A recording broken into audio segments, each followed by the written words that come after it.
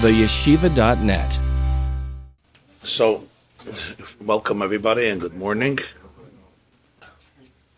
The last shir, yesterday's shir, was a very fundamental ideas. Those who didn't hear it, it's kedai to listen to it. And if you heard it once, you can hear it also a second time and maybe even a third time or more, and try to internalize it, think about it, and absorb it. That was a follow-up to the previous two. So the last three, which explored some of the ramifications of Tzimtzum Shaloi K'Pshutai, are very powerful and fundamental, with quite many ramifications in terms of Yiddishkeit and life and Avodas Hashem and Hashkafa and so forth. Just to give a clarification on something, which I'm not going to elaborate on, because that's another 10 classes. I've mentioned a few shiurim ago that in the sugya of Tzimtzum there were 4 opinions. I should say there are 4. There were over the course of generations 4 opinions. Generally 4 opinions. In different extremes. One opinion, and basically the 4 opinions deal with 2 different aspects. As the Mishnah would say, Shtayim, Shehein Arba. Terminology of Chassidus, it's called Oir versus Moyer. Oir means light. Moyer means the source of light, the luminary. Like the Moyer, the source of light.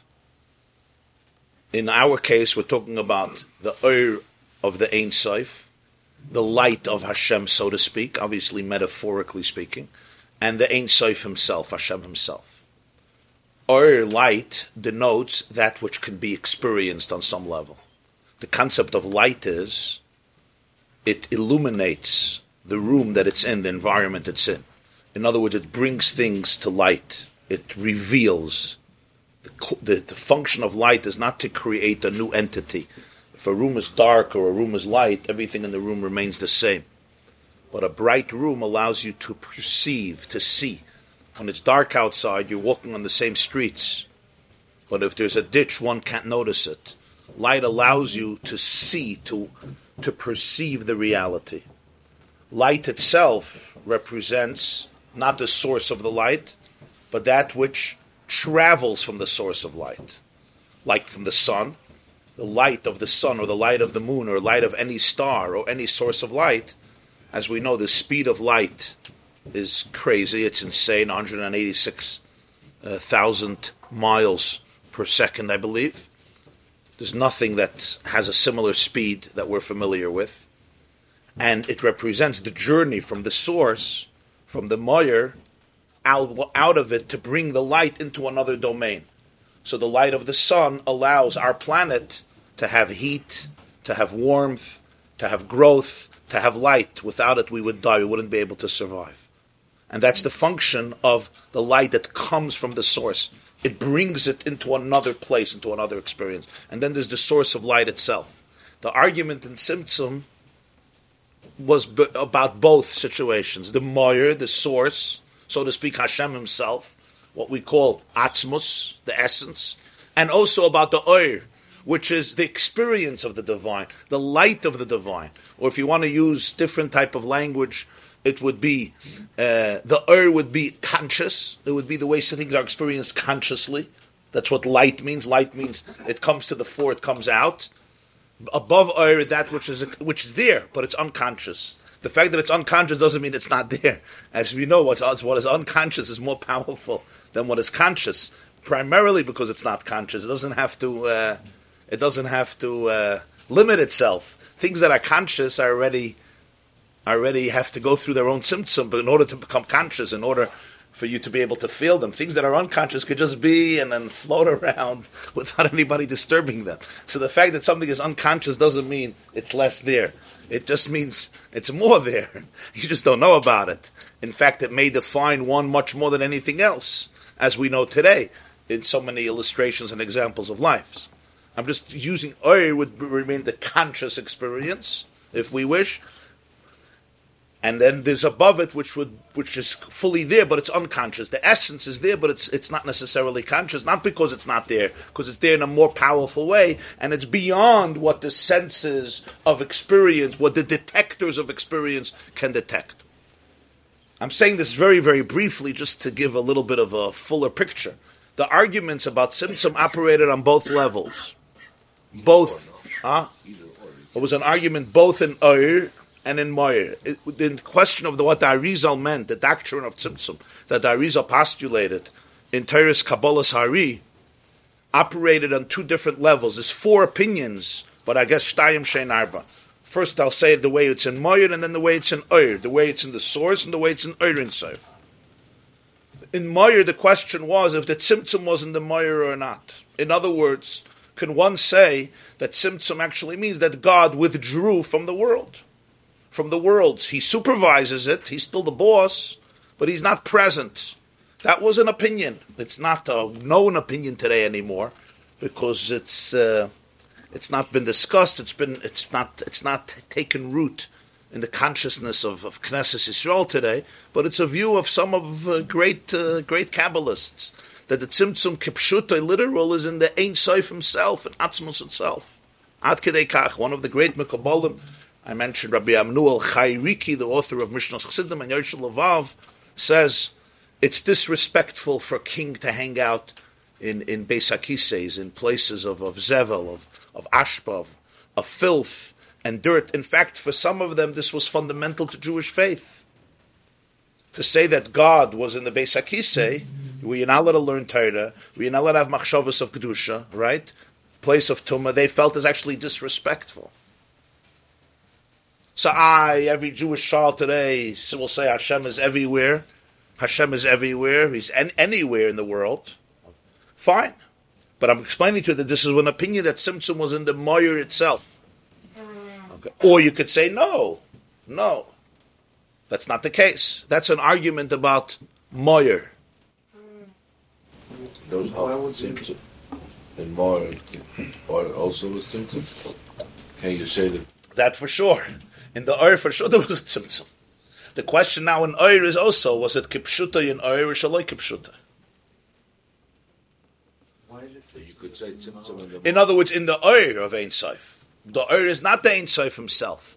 It's the expression, the light, the experience of infinity. The Oyer of Ein Sof, there was a Tzimtzum there, obviously. How could there be an expression of Ein Sof in the presence of the world, as we've been explaining? This Maim is focusing on the issue of Oyer, the debate of Oyer, not another issue. Everything we've been talking about, if you'll notice, is about the Oyer, is about experience of Ein Sof. I'm pointing that out. That whole discussion of Tzimtzum Shalei Kipshutai, we're dealing with Oyer. There's a whole other question about Tzimtzum in the Atzmos itself. So one opinion is, the most extreme opinion is, that there was for sure Tzimtzum in the Oyer, and that Tzimtzum is Kipshutai. Kipshutai means that the Ein Sof is not present in the limited world, the Oyer Ein Sof. In Atzmos himself, there was also Tzimtzum. That's one view. Another view is, in the second view,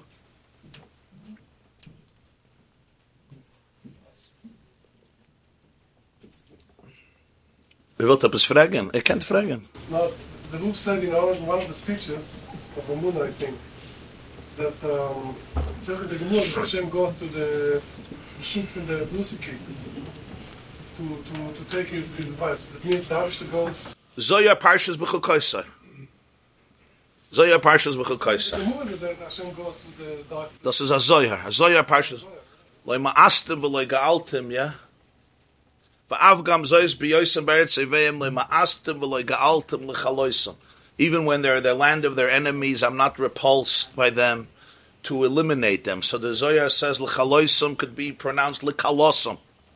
Marshal to a chassan that his wife is Kala, is in a Shukah de Bursiki, in a marketplace of Bursiki. Bursiki is where they had tanning, and the smells, the odors there were noxious, were horrible, worse smell than any other environment. That's just the nature of the work. But his Kala was there, and he was a beautiful chassan. His reyach, his aroma was extraordinary. He was elegant, he was refined, but because he knows that his bride is there, So he goes into that place. So he says, Av gam zois b'yoisem be'eretz Yivayim le ma'astim v'loi ga'altim l'chaloisam. So the Zohar says l'kalosam, because the kala is there. Yeah. Okay, listen. On a literal level, it's an endorsement. Yeah, the Gemara also says that b'chol makom shegolu Yisrael shchina imaham and imay anochi b'tzara. What does shchina mean? Shchina comes from the word v'shachanti. Shchina is the kav. Shchina is the oir. Is it after tzimtzum? It's perhaps post tzimtzum. All the psukim, everyone explains it according to a general shit. It also says, some say kvoidai means not him, his hashgacha, his supervision. I could be in the palace and look out the window and see what's happening everywhere, and I could control it too. But I'm not there. Now obviously you have to understand what that means, because we're not dealing with physical realities. Verstehst du, was ich sag? There's a letter from the Lubavitcher Rebbe to somebody in the 1930s. I want to see if I could pull it up. He discusses there, I told you Rav Dessler held that there was, Rav Dessler was from the big Chachmei Amusa, Gateshead, and then Eretz Yisrael, Michtav Meliyo. So he tried to say that there's no machloikus about Tzimtzum. Everybody really says the same thing. And a lot of his Talmidim quote him today also. Rav Dessler passed away in the early 1950s. Rav Moshe Shapiro, Zechron Levracha, was from the big Bali Machshava in the literature world in Eretz Yisrael. And I met him a few months before he passed away. He was here for treatments. And I asked him, so he started to laugh, he said, Sigavena Machloikas, Sigavena Grace Machloikas. The set of Igris of the Lubavitcher Rebbe letters, there's like 35 volumes today, or I don't know how many volumes, 35, 36 volumes. They're still not finished. So the first volume has a letter from 1939, Yud Dalet Shvat Tofrish Tzadik Tes, Paris, written from Paris, to a Jew named Rabbi Rachmiel Binyaminson, who was a Rav, a Dayan. He was a famous Dayan in London. And so the Lubavitcher Rebbe, who was then, his father-in-law was alive, so he was known as the son-in-law of his father-in-law, of the Rayatz, writes him a letter, and he says, you write to me about Tzimtzum, that one of your friends, one of the people you know, says that all the shittas really follow the same pattern. So he says, Nifleisi b'yoyser gam al kasol kadaitach kaza. I was quite astonished even of the thought. Ubefrat hasher kvay teirasai mechaneu b'michtavai b'shem loimet sifri ha-mekubalim. Especially that you're telling me that this person, I don't know if he told him the name or not, is somebody who learns Kabbalah. Kipshita she'ene kein klal l'klal. It's obvious that's not the case. V'oid b'doir harishon she'acher ha'arizal. Already in the first generation after the Arizal, shehu gila lanu soid hatzimtzum. He is the one who revealed the secret of the tzimtzum. Haya be'inyin hatzimtzum chilukei deyes ben bali trisen min hakotza lakotza. Kinire b'sifreim v'nimshecha machloikas gamachakach. Already in the first generation, between great sages, there were great debates on tzimtzum from one extreme to another extreme, as one could see in all of their books, and the debate continues in subsequent generations. V'hu b'shnei inyanim ikrim. And the argument, such a summation, is very rare to get. In two, it's like just a clarification of the whole picture. The debate is two major issues. Im hatzimtzum hu kipshutay oiloi. If tzimtzum is literal or not, meaning siluk oihelam. Is it only concealment or is it departure? Did God remove or did he just conceal? Kipshutay would mean removed. Shaloi kipshutay means you could think it's removed, but it's really not removed. Number two, if this tzimtzum, which in itself could be understood in two ways, is in the oyer also in the moyer. Four views are possible. Aleph, tzimtzum kipshutay v'gam ba'atzmusay. That's the most extreme in one direction. The tzimtzum is literal, meaning there was a removal of the Ein Sof, and not only in the oyer but also in the atzmos. That's the most extreme in one direction. V'rayas hasayrim came their proof. How could you say that the king is in the place of filth and dirt? Chas v'shalom. Beis, second opinion. Tzimtzum kipshutay avorak ba'oyer. The tzimtzum is literal, but only in the oyer. In the oyer, you say that the tzimtzum is kipshutay. What about the moyer? What about the moyer? Over there, you'll say there was no tzimtzum b'chlal. The Arizal was never talking about the moyer. Okay, so the first opinion is he was talking about everything. He was talking about oir, he was talking about moyer, and in everywhere there's a tzimtzum and it's kipshutai. And a little ray of light created the worlds. And of course, God is in charge, no question. He gave Torah, he gave mitzvahs, nobody's arguing about that. You're telling here about Jewish sages, about great Mekabalim. The second opinion is, in Atzmos there was no tzimtzum, he's talking about oir, but it's literal. Oir Ein Sof is not present, it can't be. View number 3, tzimtzum is shaloi kipshutai, but also in the moyer. Even in the moyer, but it's shaloi kipshutai. Okay? That's a third opinion. So the tzimtzum is in the oyer and in the moyer, but it's not literal, it's just perceived that way. There's a concealment. That's the third opinion. So opinion number 1 is, there's a tzimtzum in everything, and it's kipshutai. That's number 1. Oyer and moyer. As we said, the machlokes deals with 2 things. If it's kipshutai or not kipshutai, if it's in oyer or also in moyer. The first opinion takes the extreme of both sides. It's also in the moyer and in the oyer, and it's kipshutai. So in both questions, right, it goes to an extreme level. That's why he says, ben hakotza lakotza. It's a kipshutai, and it's in the moyer. That's A. Opinion number 2 is, no. In oyer, they take the more extreme view, meaning, extreme, I mean extreme, more tzimtzum, not, that's what I mean extreme. I don't mean chumrah and kula in terms of halach. Extreme more that the tzimtzum is more stringent, it's more serious. You have to take it more serious. So the second view says, atzmos not, that's not what we're addressing, but in oyer there was a tzimtzum kipshutai, real tzimtzum. That would mean, if you want to say, unconsciously God is here.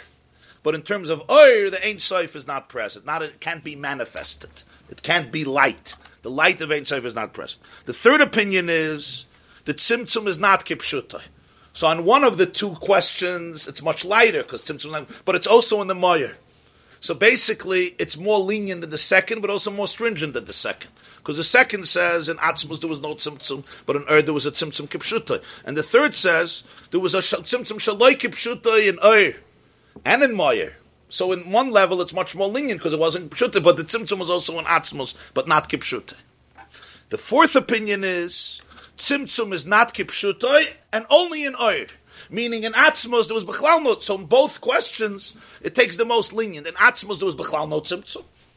Not hell, not kipshutai, not shaloi kipshutai. The whole tzimtzum doesn't apply to Atzmos. The Arizal was only talking about oyer, which was also the second opinion, also like that. But the second opinion says that oyer is kipshutai. And the fourth opinion says there was b'chal and atzmos, there was no tzimtzum. And even in oyer it was shaloi kipshutai. The Arizal didn't mean it literal. So to summarize, opinion number 1 is, in the question of oyer and moyer, right? It was both oyer and moyer. In the question of kipshutai, shaloi kipshutai, it was kipshutai on both levels. That's one. You have the opposite extreme. In the question of oyer and moyer, it was only oyer and not moyer. And in the question of kipshutai, shaloi kipshutai, it was shaloi kipshutai. And even that only in oyer. So that's the two extremes. Then you have in the middle, 2 shittas in the middle. Shitta number 2 is, in Atzmos there was taka, no tzimtzum. So in that, it's like number 4, right? The more lenient one. But on the other hand, in the question of kipshutai or shaloi kipshutai, it takes the first opinion and says the tzimtzum was kipshutai. And you have a third opinion, which again takes a chumrah and a kula. On one level, it takes the kula because it says everything is shaloi kipshutai. So it takes the kula of the fourth one, which says it's shaloi kipshutai. On the other hand, it takes the chumrah of the first one because it says it's also in the moyer, it's also in atzmos, but it's shaloi kipshutai. Those are the 4 opinions. The Lubavitcher Rebbe continues, and he says, "Hamisnagdim b'mei Admor Azokin ochazu b'shita aleph hanal ki yadua." Some opponents to the world of Chassidus in the times of the Baal HaTanya maintained the first shita as is known. V'hoyim mefarshim, what he says known doesn't mean hearsay. Known in the Svarim. V'hoyim mefarshim leis asar ponim inei hainu mashgachasa. When it says in Zohar, no place is devoid of him, how could you argue? They didn't argue with the Zohar. It means from his providence, from his ashgacha. Minei doesn't mean from him his essence. It means from his, he's still the balabas, he's still the boss. V'amru, and they said, Asher ashita da atzmus nemtza b'chal mokum hisoiseres ledinim de mevoyas hamatonofas v'chuli v'chuli. They felt that the meshita, that atzmus is everywhere, contradicts all the halachas about dirty alleyways. All the halachas in Hilchas Krishma and Hilchas Tefillah about mevoyas. Mevoyas means alleyways, places that are metunif, that are full of tinif, of dirt.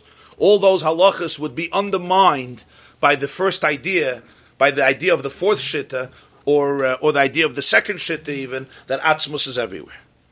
V'chuli v'chuli, and similar halachas.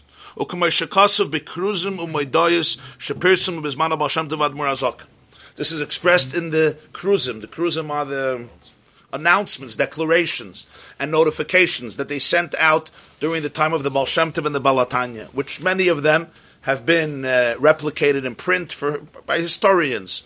All of the arguments that they had, and you see in those arguments that they have tremendous difficulty accepting the idea that God is everywhere. They feel that it undermines a lot of Yiddishkeit. And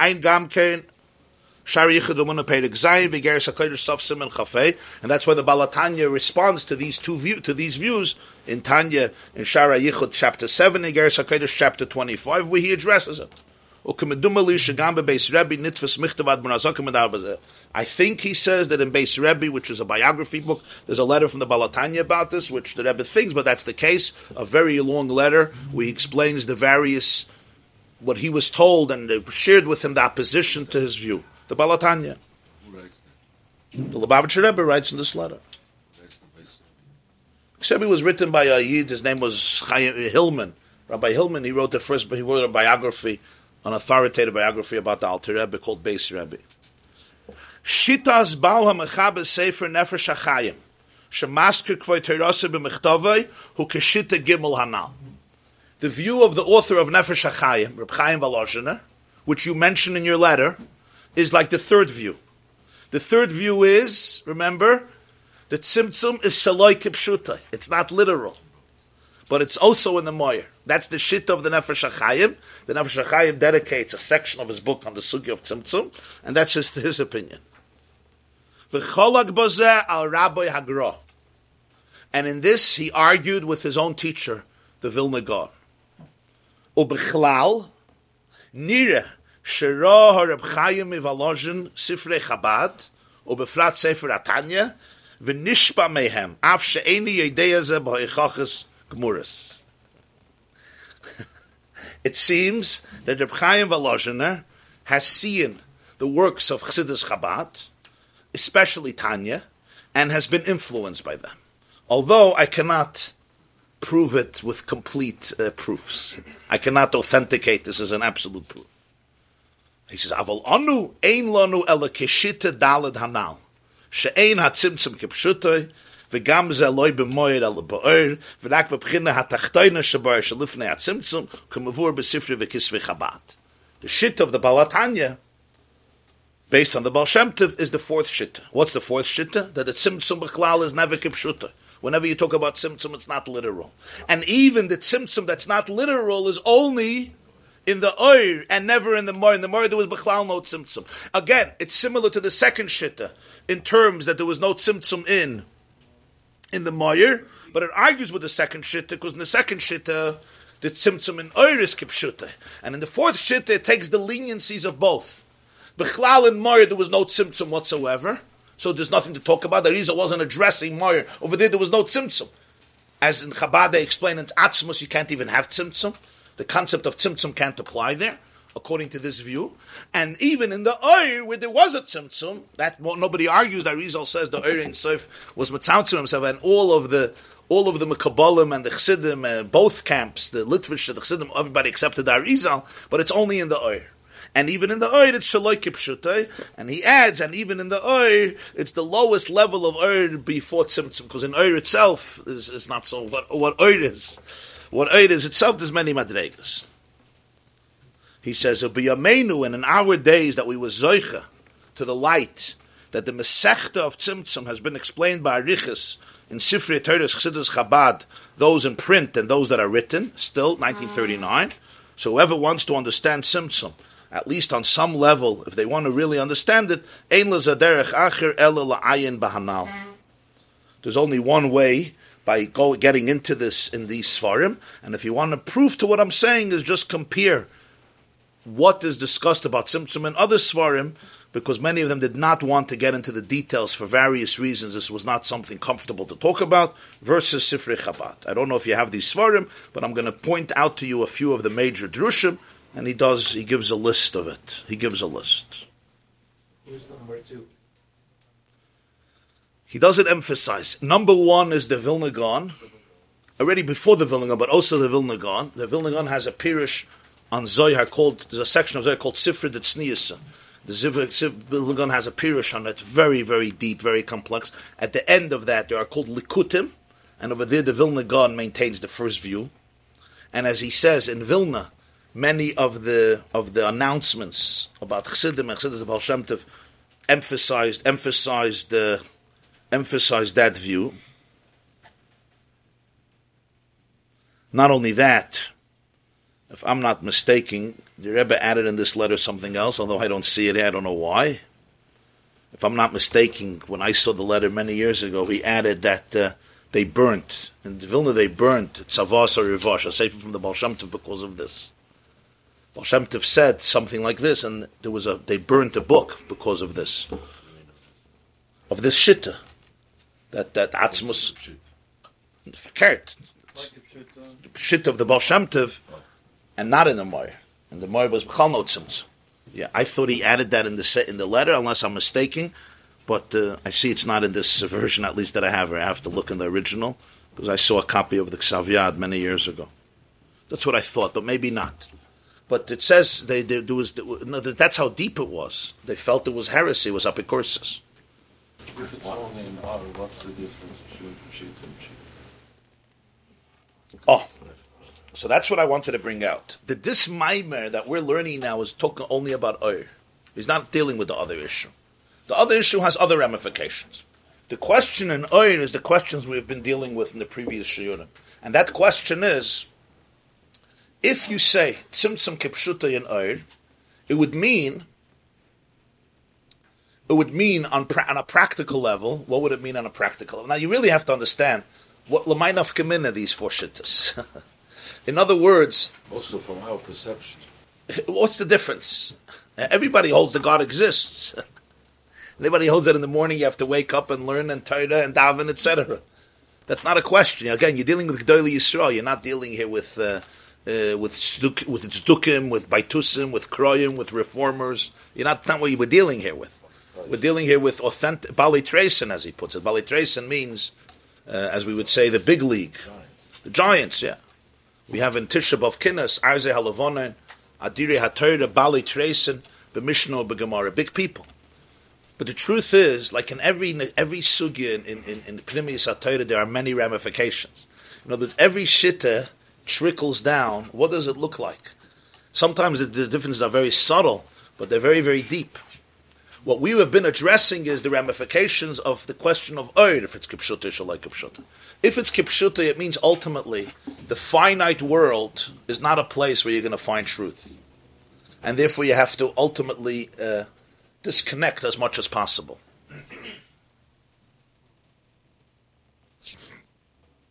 When I asked Reb Moshe Shapiro, who came again from the Litvische world, he was by Rav Dessler. He told me that. And he used to give shiurim and Sifrei Hagra a lot. Maharal, the Gra, Reb Tzadok. But his Kabbalah he always developed was Shittas Hagra, although he was quite influenced by Likutei Torah and Torah, as he told me himself, how much he learns it. So I asked him from his perspective, what's the difference between the two views? And he maintained this point, which is a critical point.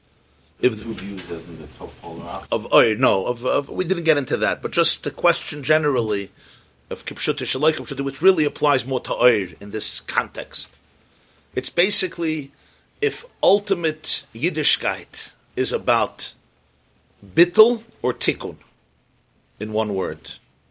If it's ultimately about escaping the world or elevating the world. And it will trickle down in thousands of examples, but that's the real key. If the world is ultimately a place to run from, or it's the place where everything happens, everything good happens. Is the ultimate calling bittul? Bittul, I mean disassociation, precious, asceticism, or tikkun. If the guf, if the body is ultimately something that can be saintly, divine, or no, it will always remain, second tier, and at best you have to indulge it. The question is, ultimately, if you say tzimtzum kipshutai, that means the finite world is a place where the Ein Sof can't dwell. You can't have it both ways. If you say tzimtzum shaloi kipshutai, it means the finite is only a mashal for infinity. So that changes the whole perception.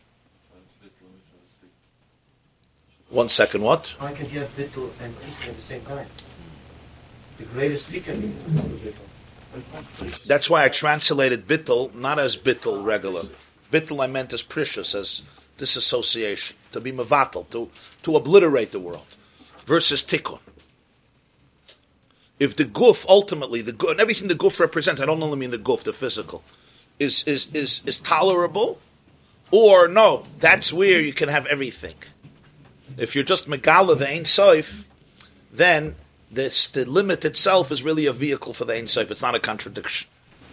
They have to make it so complicated. Like it seems like we do Yom Kippur, so that's true. We do Purim, so that's true. It's all true, like Rav Dessler says. Both of them are true.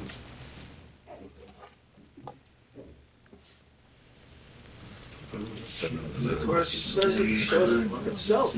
Do Purim's fine, but still it's... Why do you have a problem that there's an argument? No, I don't. Well, I don't have to, because it's exclusionary. It becomes exclusionary. It becomes exclusionary. That's why. There are debates. It's such a tzimtzum. That itself is a tzimtzum, but it's shaloi kipshutai. There's nothing wrong with the fact that there's debates. That's interesting. People don't have to be allergic to the fact that there's different opinions. We get allergic to it. We don't have to be allergic to it. It's quite That's true. reaction. That was the issue. They had an allergic reaction to a different opinion. We don't have to have that allergic And reaction. how did Nefesh HaChaim, how was he allowed to go against, he refused to sign the Keren, right? He also didn't sign the Cherim. Listen, you're asking how can he go against his Rebbe? You have to go against your Rebbe if you feel that there's a different He truth. said that you're not allowed to be mafir, but you can say, but not. Yeah. A real Talmud follows his Rebbe because he's looking for emes. It's not personal worship of my party or my opinion or my kehillah or my nusach. He's looking for truth. But it was 40 years, we said. How could he understand it? That's my question. In other words, Well, Reb Chaim Volozhiner was a Gon Olam and a Gon in Kabbalah as well. You could see from Nefesh HaChaim. And I guess he felt that there was a truth, and he disagreed with his Rebbe on it. And the contrary, this is respect for it. It brings out respect for a teacher. it was more of a colleague than a colleague at that point. Yeah, and also a real teacher trains students who can disagree with them. That's the essence of it. That's a real teacher. On the contrary, I think it's a compliment for the Vilna Gaon. How did the Gra react? If a mother bird trains its chicks to never leave the nest and never fly away, then you're not doing your To job. promote the point, how did the Gra react? Was the Gra alive at that point? No. The Nefesh HaChaim was printed later. The Gaon passed away, Sukkot Tovkuf Nun Ches, 1797, Sukkot, Cholamoyed Sukkot. Reb Chaim Volozhiner was his Talmud Muvak. Reb Chaim Volozhiner only built the yeshiva afterwards. So they never debated it beforehand.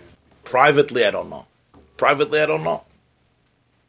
it was after his Rebbe. Yeah, I'm going to say one thing, and that is, there's a lot of intellectual dishonesty in this conversation in the Jewish world today. Because it's very hard for people today to digest truth about a lot of things that they're very uncomfortable with. So there's terrible political correctness. You're not going to hear this shir anywhere in the world. Everybody's politically correct in this issue. Because, huh? Well, thank you for the comparison. I'll take it as a compliment. No, he meant it as a compliment. That's what I meant. And maybe I can have that money too. It would also be good. But people There's nothing wrong with identifying different debates and machlokes. You see, it's like I'm telling you, people have a hard time with intellectual honesty, like to accept that there's certain realities, certain views, certain perspectives, and they could be explored. They could be explored respectfully, gently, appreciating the fact that, as the Gemara puts it, Elu ve'elu divrei Elokim chaim. It's a very important idea. Elu ve'elu Elokim chaim means, as he's put it, with Bali Tristan, this is even before the Vilna Gaon lived in the 1700s. The Arizal passed away in 1572. That's 200 years earlier. The Vilna Gaon passed away 1797. The Arizal passed away 1572. Shin Lamed Beis Hey Av. That's 200 years in between. That's many, many generations. It's not so many generations, but it's a few generations. In the generation after the Arizal, meaning in the 1600s, early 1600s, there was already a debate about this, interpreting the Arizal. Huh? It comes down in many different ways. In Shulchan Aruch, Halacha L'Maisa, everybody agrees that in a Beis HaKisei, you're not supposed to, you don't daven, you don't say Krishma. It's a question, that's Shulchan Aruch. The way they understood the shitta that Atzmus is everywhere, they said it undermines it, and that's why it's not Yiddishkeit. Doesn't the very fact that we can have differences of opinion prove that there's Tzimtzum? Indeed. All machlokes all debates come from Tzimtzum. But that's part of the reality. But Tzimtzum is Shaloi K'Pshuta. That itself. Saying it's like Shaloi K'Pshuta, you can handle the disagreement. Oh, yeah. It's known that in the first generations of Chassidus there was a very big machlokes between what's known today as Chassidim and Misnagdim. Today you don't have it, Baruch Hashem, but then you had it. It was a very serious debate and a very serious ideological machlokes, and it translated into very drastic actions, which today is bottled from the Jewish world primarily, but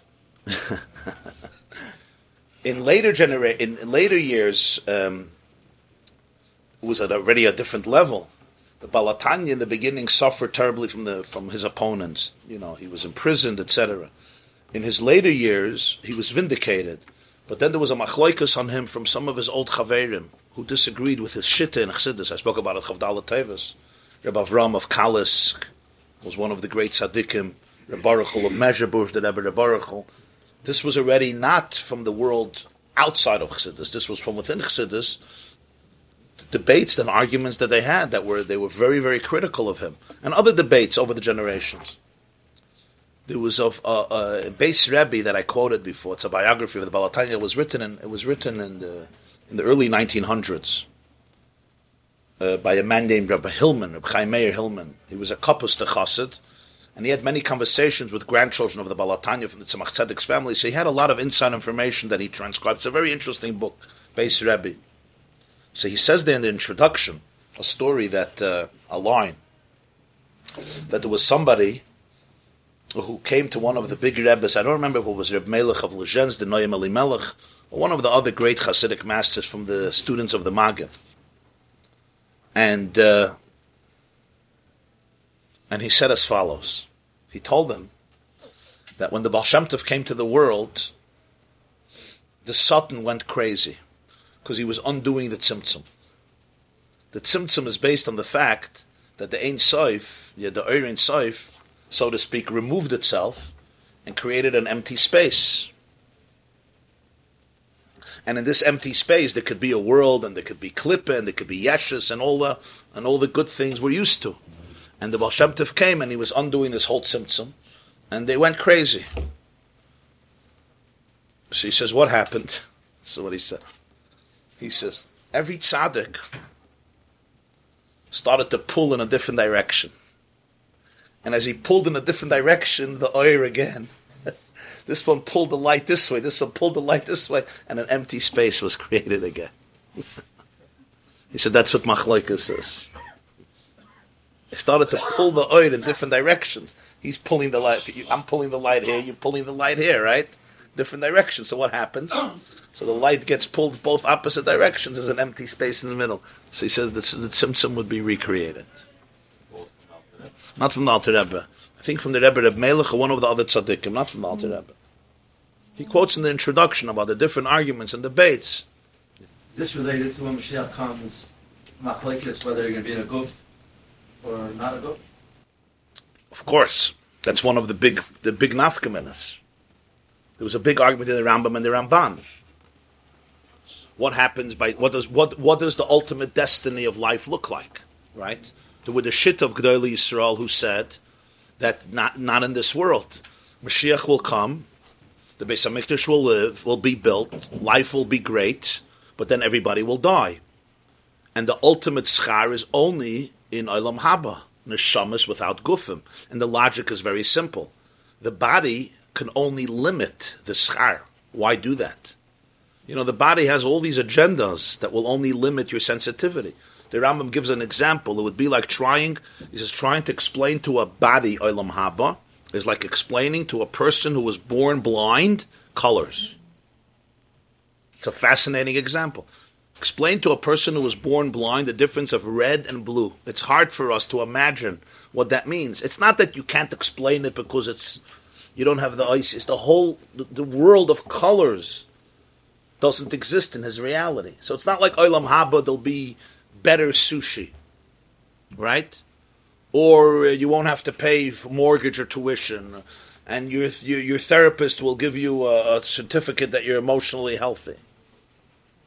So whatever you have now, you could accelerate then. The Rambam says it's explaining colors to a blind person. In other words, the guf is not capable of comprehending that type of pleasure. And if it would, it wouldn't be a body. So therefore he held that the ultimate schar is in Olam Haba, not in this world. Ultimately everybody dies. That's the ultimate destiny, and it's good, because you get the reward here, but then ultimately eternal life is in the higher world, not in this world. That's the Shittas Rambam. In Hilchos Tshuva, in Maseches Sanhedrin, in Shemona Prakim, that's the shit, his Akdama to Perek Chelek. Tchias HaMeisim is a phase. It's a phase. There's resurrection, and then you live a very long, beautiful life without sorrows, Baruch Hashem, and then you die and you receive the ultimate schar. He says so clearly. If you read in Hilchos Tshuva by Riches and in Perek Chelek even more. Why? Pashat. The ultimate reward is spiritual, not physical. The Ramban has a sefer called Sha'ar HaGemul. He disagrees with the Rambam. The Ramban says that's not the case. The ultimate schar is Tchias HaMeisim in this world. What's the machlokes? The Rambam tainted that the guf is only going to be a contradiction to the schar. Why limit it?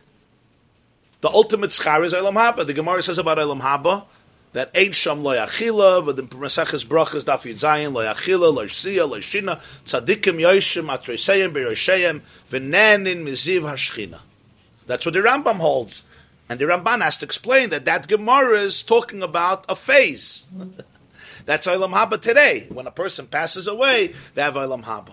And that Olam Haba exists also in the future, but after Tchias HaMeisim, eternal reward is here in this world. It's a fascinating argument. The shit of the Baal Shem Tov and his followers was like Shittas Ramban. The Tzemach Tzedek writes somewhere that my grandfather in almost every place sides with the Ramban on this issue. But it has to do very much with this question. Is Olam Hazeh the ultimate place where ultimately everything will come out, or no? It's a temporary phase. Right? If you hold Tzimtzum Shaloik, if you want to connect, the Rambam and the Ramban didn't argue about Tzimtzum, but it's connected. If you hold Tzimtzum Shaloik Pshuta, it's all part of that reality, and not all part of that Hashkafa.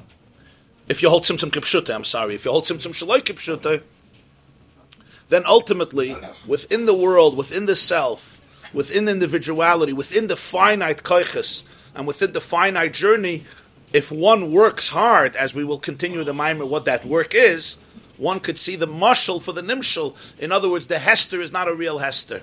Since for the teacher it's not a real Hester, for the student it's also not a real Hester. And that's what Tzimtzum Shaloik Pshuta means, that it's not literal, it's only perceived that way. Perceived doesn't mean it's a delusion. Perceived just means it's a concealment from your perspective, which is real. but it can be dealt with. In other words, the pnimius of the hester is really gilui. The pnimius of the mashal is the nimshal. So therefore, even in Oyer there was no tzimtzum. That's the chiddush. Back to your question.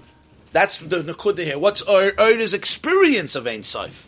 Even if you hold there was no tzimtzum in Atzmos, like the second shitta, but in Oyer for sure there was a tzimtzum. You can't experience the Ein Sof in this world. If you experience the Ein Sof in this world, finita. Kaput, there's no world anymore. The whole yesod of this world is that you can't experience the Oyer. Even if you want to say Atzmos is here, shine. But the Oyer for sure is Sof, not Ein Sof. Because it went through the tzimtzum, and that's true. Nonetheless, the fourth shit is that even the tzimtzum in Oyer is not kipshutai. Why? Because even the tzimtzum in Oyer is only a tzimtzum from our perspective, based on the teacher who had to compress the Oyer in limited vessels so that we should be able to absorb it. But in those vessels, you have the full infinity, and therefore you could travel back up through Oyer Chayzer and reveal how the mashal is only a mashal for a nimshal, and ultimately go back to the original core and be able to experience. The student, after 40 years, experiences in his kalim the full light of the Rav. That's the chiddush, that the Oyer Ein Sof could be experienced ultimately. Could be seen, could be experienced. It could be, as he says, Gilui Pnimiyus V'Atzmos Oyer Ein Sof, not only Chitzonius Oyer, but Pnimiyus Oyer, Atzmius Oyer, within the world, within the kalim of the world. That means that in the ultimate scheme of things, there could be complete unity, complete integration between heaven and earth, complete integration between God and man. It's not only I connect to God by negating myself, by leaving myself, by going out of koiches, by going out of spheres, because ultimately the mitzias of a person will contradict Ein Sof. You can't have it both ways. So maybe this is all we have now, but it's a compromise. But mitzias is ultimately, let's say not evil, but pretty lousy, pretty stinky thing. That's one way. And again, like I always say, and there's a truth to that. It's not like you have to understand this. In order to get to tzimtzum shaloi kipshuta, you have to understand tzimtzum kipshuta also. If not, you have stam tzimtzum. You have to understand it, right? You have to understand the two sides. Like Beis Shammai Beis Hillel would always say first the shit of Beis Shammai, because you can't understand Beis Hillel if you don't understand Beis Shammai. But in the ultimate scheme of things, there could be full achdus, full integration. The person within his or her mitzias, identity, koiches, and individuality can be completely aligned with the truth of Ein Sof. Ultimately, there doesn't have to be disassociation. Ultimately, you don't have to amputate any part of the world or any part of the self. Ultimately, there's no part of the I, the real I, the pnimius of the I, that has to die in order for a real relationship. Ultimately, there's no part of the day or the night that has to be rejected. Ultimately, there's no part of your life or your involvements or your experiences or your relationships that has to be cut out. Ultimately, all of it, completely, holistically, is integrated. Ultimately, that's the truth of Einoid Milvadei that the Baal Shem Tov taught. Einoid Milvadei is a pasuk in Chumash, but what does it mean? Right? Those who say Tzimtzum, they also say Einoid Milvadei. What does Einoid Milvadei mean?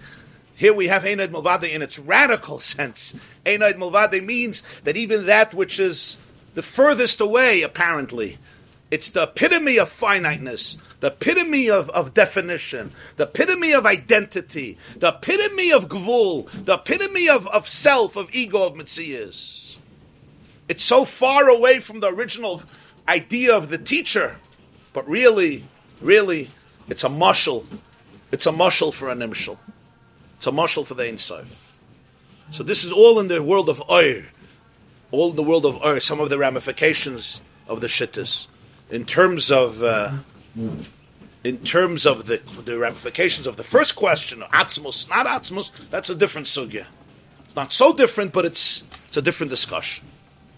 It'd be interesting to explore how it plays out in like life situations, decision making, relationships. This expresses itself in everything. Yeah, but how? Decision making, therapy, healing, psychology, emotions, the body, the soul, individuality, identity, marriage. In a certain situation, how would the relationship between the world and Torah, the relationship between money and Torah, the relationship with success, and bichlal, how you deal with the whole physical world, with eating, drinking, intimacy, sleeping, the whole. Interesting, the Gemara in Sukkah. You could be without an applause, as Eichgott, it's fine. I have a therapist for that, don't worry. I can also applaud myself, I told you. I can applaud myself also. I told you, no? What the Maggid said. Huh? The cover that other people give you should be as precious as the cover you give yourself. I don't mind the applause. I like it. I'm just saying it's not mukhrach. But what did I? There's a Gemara in Sukkah. The Gemara in Sukkah. Amr Rabbi Yeshua ben Chananya, that during the days of Simchas Beis Hasheva, I like to quote the Gemara Sukkah here. Let me look it up. Oh, there's a Gemara Sukkah. That's from all the Gemaras, usually the one you're looking for is never here, even if there's a whole shas. The one you're looking for. Sometimes when Simtzum Shalaik Pshutai, miracles happen, right?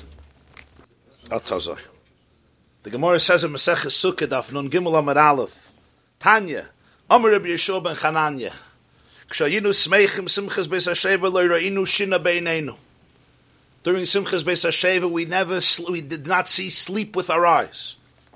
We didn't sleep.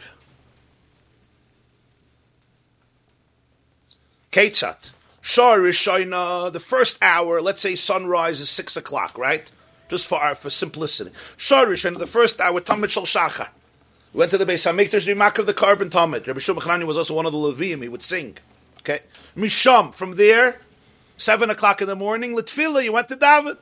From Tamid Shal Shachar, you went to David, 6:37, whatever it was. Misham, from there, L'Karban Musaf.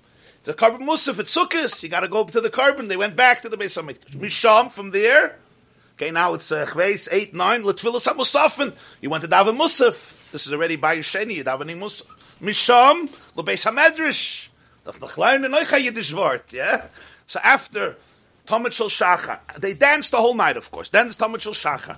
Then is davening, Shacharus. Then back to Karban Musaf. Then back to Musaf. Now you have to go sit and learn. This is the Tanoim, Rabbi Shimon ben Chananya. There was no monkey. They didn't go to Six Flags or Chalamoyed for whatever reason. Take bananas and oranges and hard-boiled eggs to Six Flags and to Ringling Brothers. They went to learn. Okay. Misham, from there, L'Achilu Sh'siyah. We went to eat and drink. Misham, L'Tfilas Mincha, to daven Mincha. Misham, L'Talmud Shabein Arbayim. Misham, Mikan Ve'elech, L'Simchas Beis Hasheva. And then the rest of the night, Simchas Beis Hasheva. So when was the time to sleep? When was the time to sleep? So once at a Sukkos Farbrengen, the Lubavitcher Rebbe spoke about this Gemara. He said, Psapella. He goes everything, and then suddenly Haksem Misham L'Achilu Sh'siyah. From there, he has, I say, Simchas Beis Hasheva is a mitzvah. Big mitzvah. Talmud Shel Shachar, mitzvah min ha-Torah. Tefillah is a mitzvah d'Rabbanan, or min ha-Torah. Karban Musaf is a mitzvah min ha-Torah. Musaf is also a mitzvah d'Rabbanan. Right? Beis Medrash is a mitzvah min ha-Torah to learn. Yeah, Mincha, Karban Tamid. And suddenly in the middle, Misham L'Achilu Sh'siyah. In the same order. So he said, because there's different hashkafas of how you look at eating and drinking. Some people look at eating and drinking as how do you look at Achilu Sh'siyah? Yeah.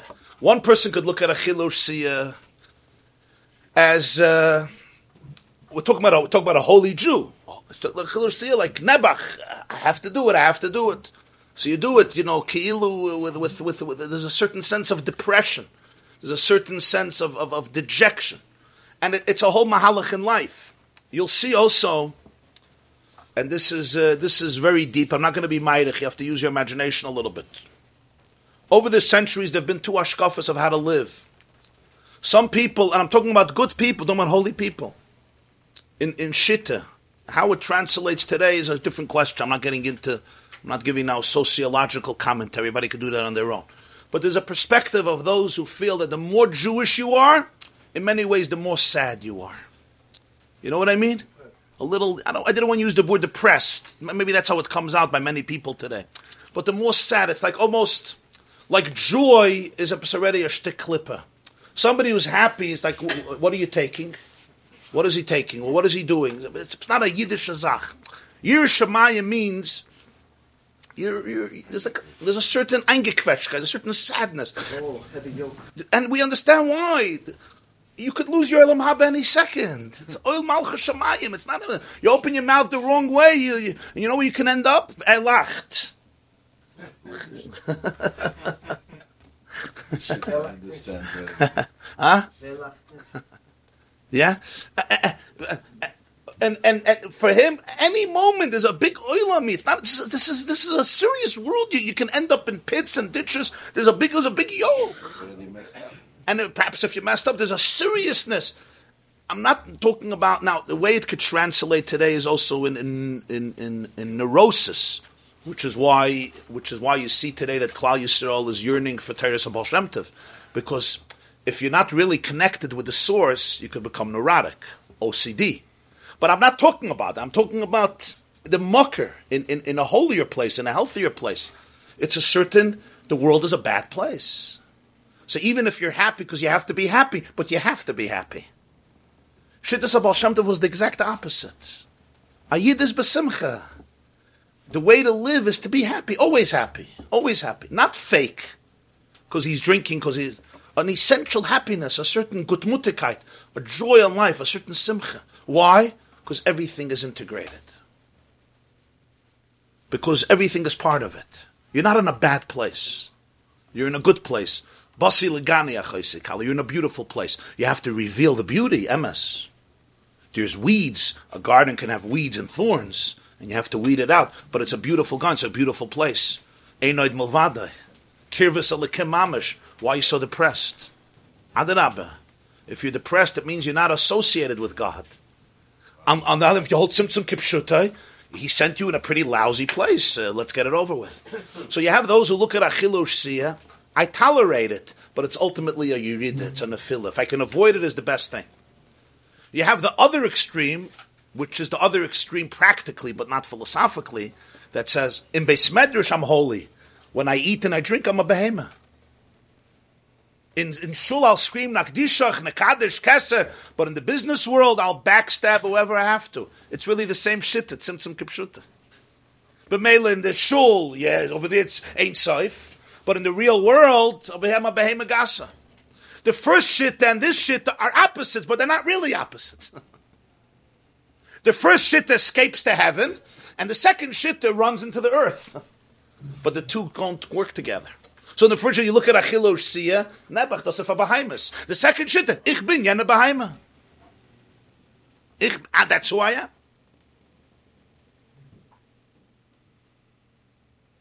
The third shitta is already more benign and says, no, Hashem sent you to eat and drink. And that's why there's halachas of Achilul Shia too.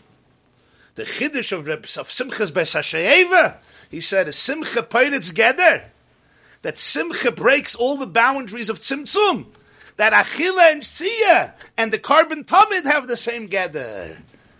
This is an oila, this is a carbon oila, and this is a meal, a lunch. They're not going B'sta Achila, B'sta Chasana, Pidina Ben, Peidala Tanes, Mela.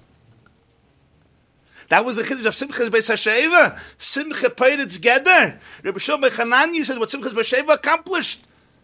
That Misham La'Achilul Shia is tucked in between Tamid Musaf, Beis Medrash, Mincha. This is Achilul Shia. It's a Zelbe Geder. How can it be the Zelbe Geder? Because it's really all one. Yeah, but it's in a sukkah though. They ate in a sukkah. Of course they ate in a sukkah. So then it was surrounded by it. Okay, in a Chanami, but it doesn't mention the Nakud of sukkah. He doesn't mention the Nakud. Of course they ate in a sukkah. No, they didn't eat in the Beis Hamikdash. They wouldn't eat in the Beis Hamikdash. He wasn't a kohen eating karbanos. He wasn't.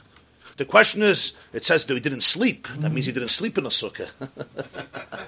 That's the question. It says he didn't sleep. So the Gemara says, how could you not sleep? So it says that they when they were dancing, they fell asleep on the shoulders. But they weren't dancing in a sukkah. Okay, that's a separate shit that the Tashbet speaks about it. The question of sleeping in the sukkah. But that's a separate sugya. But the hidden akud is misham lachilul sh'tziyah. And the reason he could do this says because he wasn't sleeping. What sleep? When a person sleeps, what happens? A person sleeps, the head and the feet are on one level. A person sits or stands, the head is on a different level. The head could look up. When you're sleeping, you're flat. Like a behemoth, the head and the rest of the body are on one level. When we sleep, there wasn't a consciousness of sleep. A person could be able to look up. But Mela, when you could see that, then and the Karban Tamid is one thing, it's one akuda. Okay. It's Typhus. It was worth to wait, Zesto. It was worth to wait.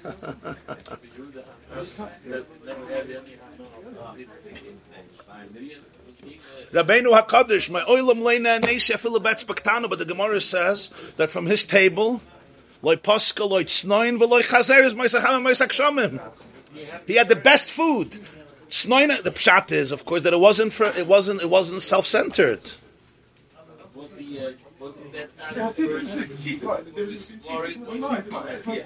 Rabbeinu HaKadosh.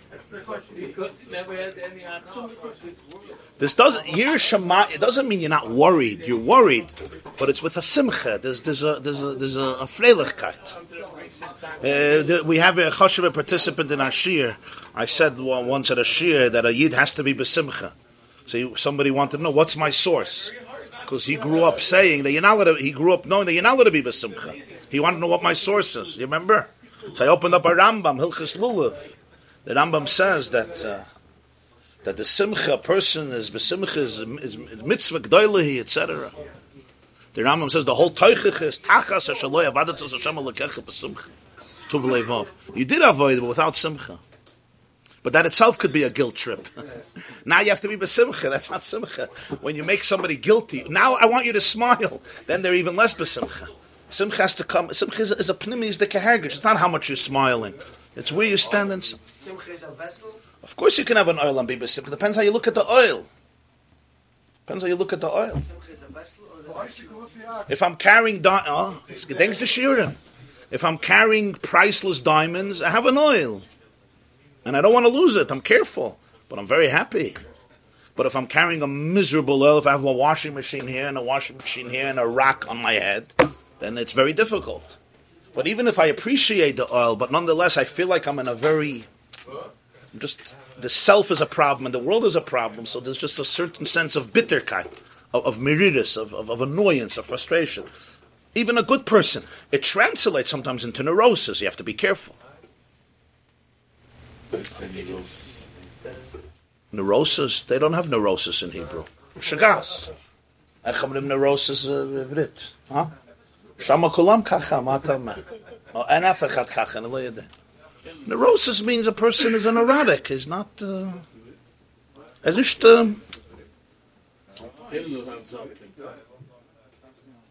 In other words, can you take Judaism seriously and be really besimcha?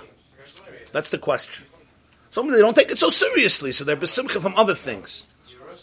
So for many people, it's very hard to understand, to take Judaism very seriously.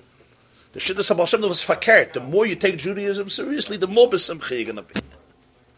But very many people have fakert. If you take it really, if you don't take it so seriously, fine. You know, mincha ma'ariv, you get it over with, next. Now I'm free.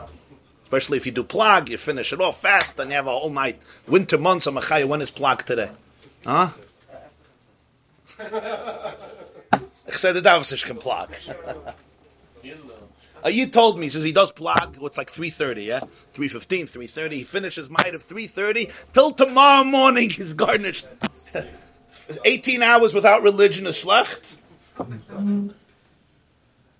He was so excited. He won't miss a minyan. looking at it 18 hours without guilt. No, it depends how you look at religion. If it's I understand a mental institution, then it's not bad. But so that's another one. But I'm talking about the Jew who takes a taka very serious.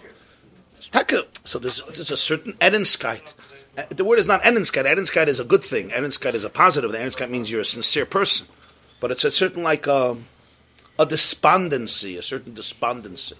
Like you feel ultimately there's something negative, very negative. It's a negativity. Moshe Feinstein once said somebody asked Rav Moshe, why is it that the Lower East Side where he lived, big kehillah flourishing in the beginning, in the 30s and the 40s, and then later, so he said that all the children, they grew up in the houses, and the fathers would always say, so Shvetz is ein Yid. It's hard. So he said, the kid said, what do I need a hard life? I don't need a hard life. I want a good life. So he said they were good people. He said, Shvetz is ein Yid. He got fired every week. Yeah, I understand why. He wasn't blaming them. He was just explaining. If you didn't come to work for Shabbos, there was no work Sunday or Monday either. This class is brought to you by theyeshiva.net. Please help us continue the classes. Make even a small contribution at www.theyeshiva.net/donate.